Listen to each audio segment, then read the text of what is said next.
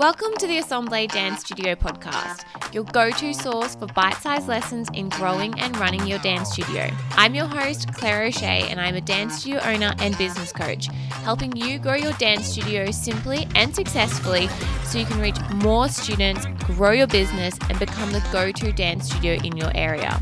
Want to grab a free copy of my Dance Studio Growth Marketing ebook? Sign up for a free copy today of the ebook 97 Simple Strategies to Grow Your Dance Studio by going to assembledancestudiocoaching.com/marketing ebook. Now sit back, relax, and enjoy the show. And don't forget to subscribe so you don't miss any of my episodes released weekly.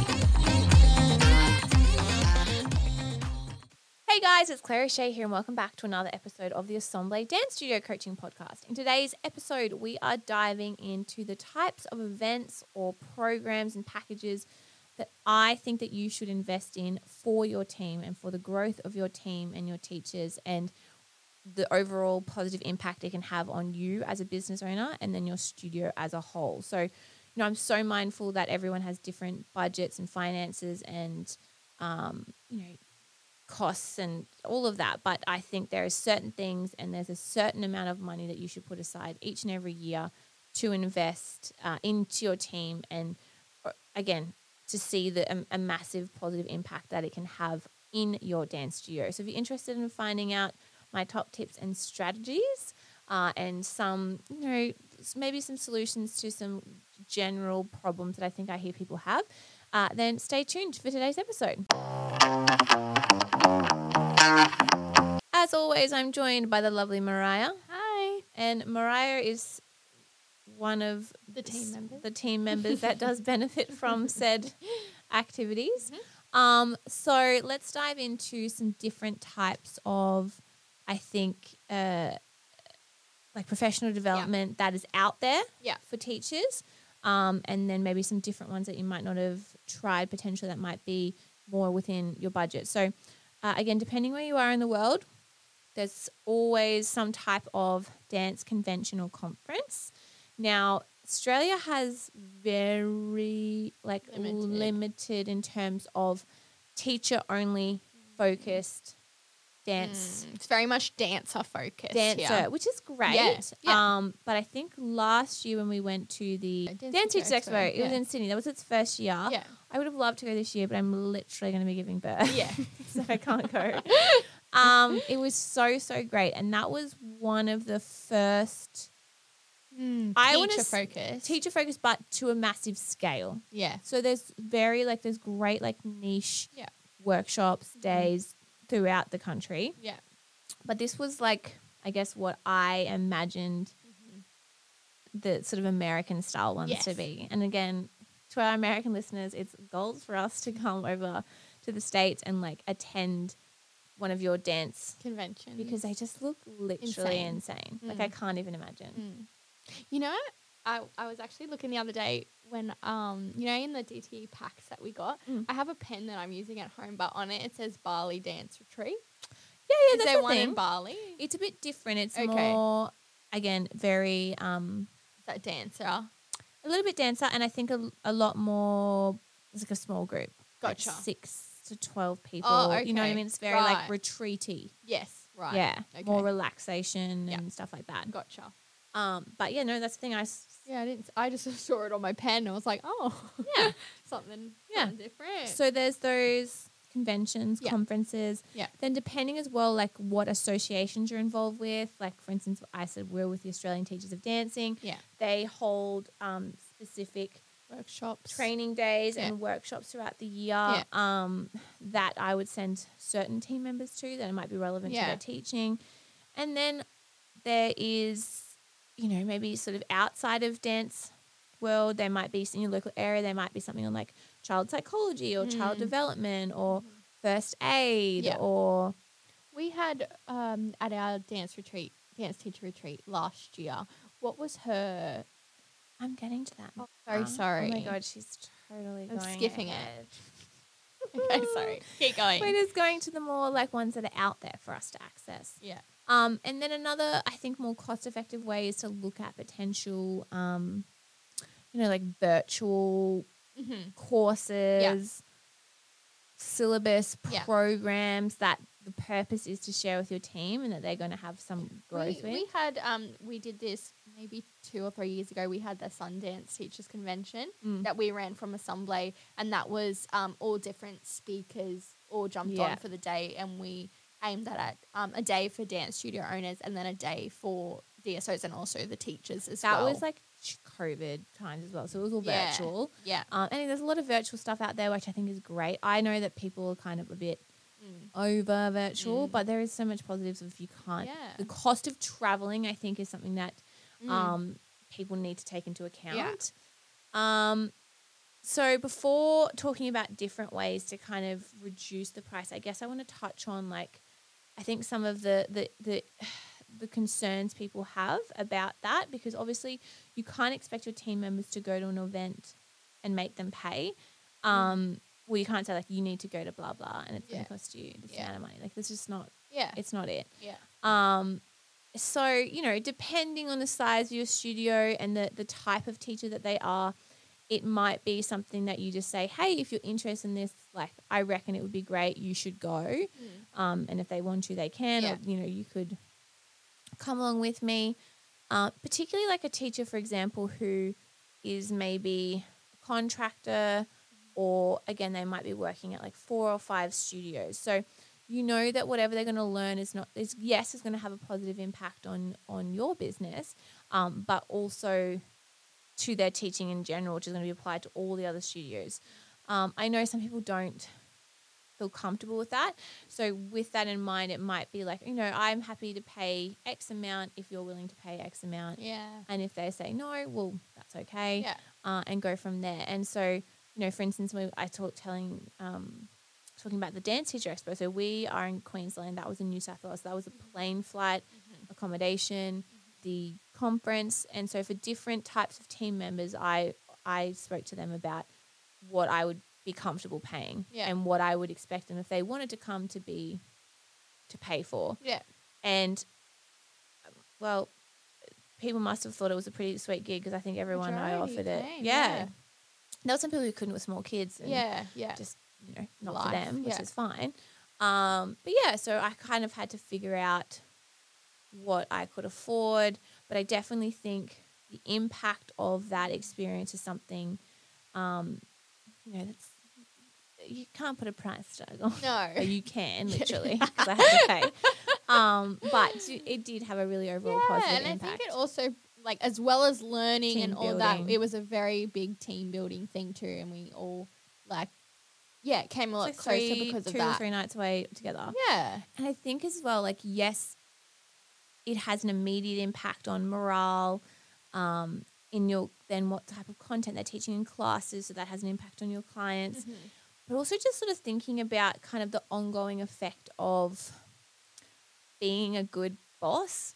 And then, you know, people are going to leave and that is going to happen.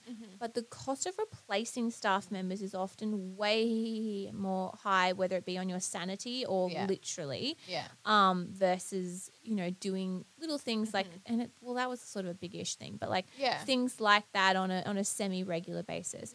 And I don't know, my aim would be that we could go over a year. We're not going this year, like I said, because I'm in labour. But like I would have full intentions to go the following. So maybe it's something that we do every 2 years and then we do something else in the year between. And again, there's going to be people who come and go. There's going to be people who are in their own life stages so they can't come. But I think overall, and a lot of the times I see like, oh, I want my teacher to do an acrobatics course and learn that skill. But I'm like, what if they leave? And it's like, I totally get it because, again, every expense you have in a business is an expense that you either have to make up or that becomes less profit for you.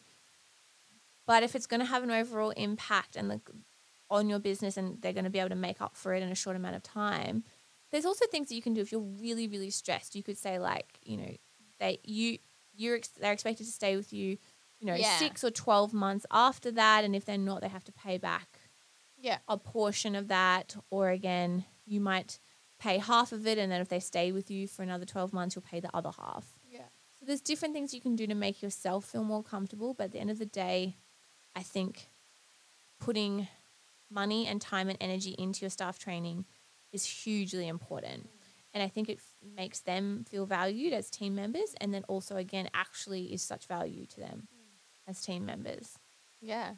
And just like constantly learning and growing to put back into your classes as well is never going to have a negative impact. No, not at all. Yeah. The other thing to consider, again, if, sending 10 or 5 or 20 people to a paid acrobatics course that's going to cost a couple of $1,000s per person, if that's not an option, it wouldn't be an option for me at the minute, for example. Look at different ways that you can probably bring a speaker or someone that's exceptional in what they do to be exposed to your whole team. Yeah. So Mariah touched on it before about we have our team retreat in the middle of the year. Yeah. And last year we had a special guest come, and her expertise, and she was a local, so she came and spoke to us in person, was on sales mindset. Yeah. And what that means in terms of a dance studio, and we have a really personal relationship with our students, and having a split sales mindset and the kind of mental barriers that people have about, in quote marks, selling. Yeah. And so that was really, really interesting and really valuable. And I think it talked a lot about, we talked different personality types. And it really helped me as a leader as well, kind of go, that's why those team members are kind of a little bit more that way, or might have preferences or, things that might scare them more. So that was really beneficial. Again, there was an expense with that, but per head, way lower. Yeah. And then again, things that you can do for free are create your own.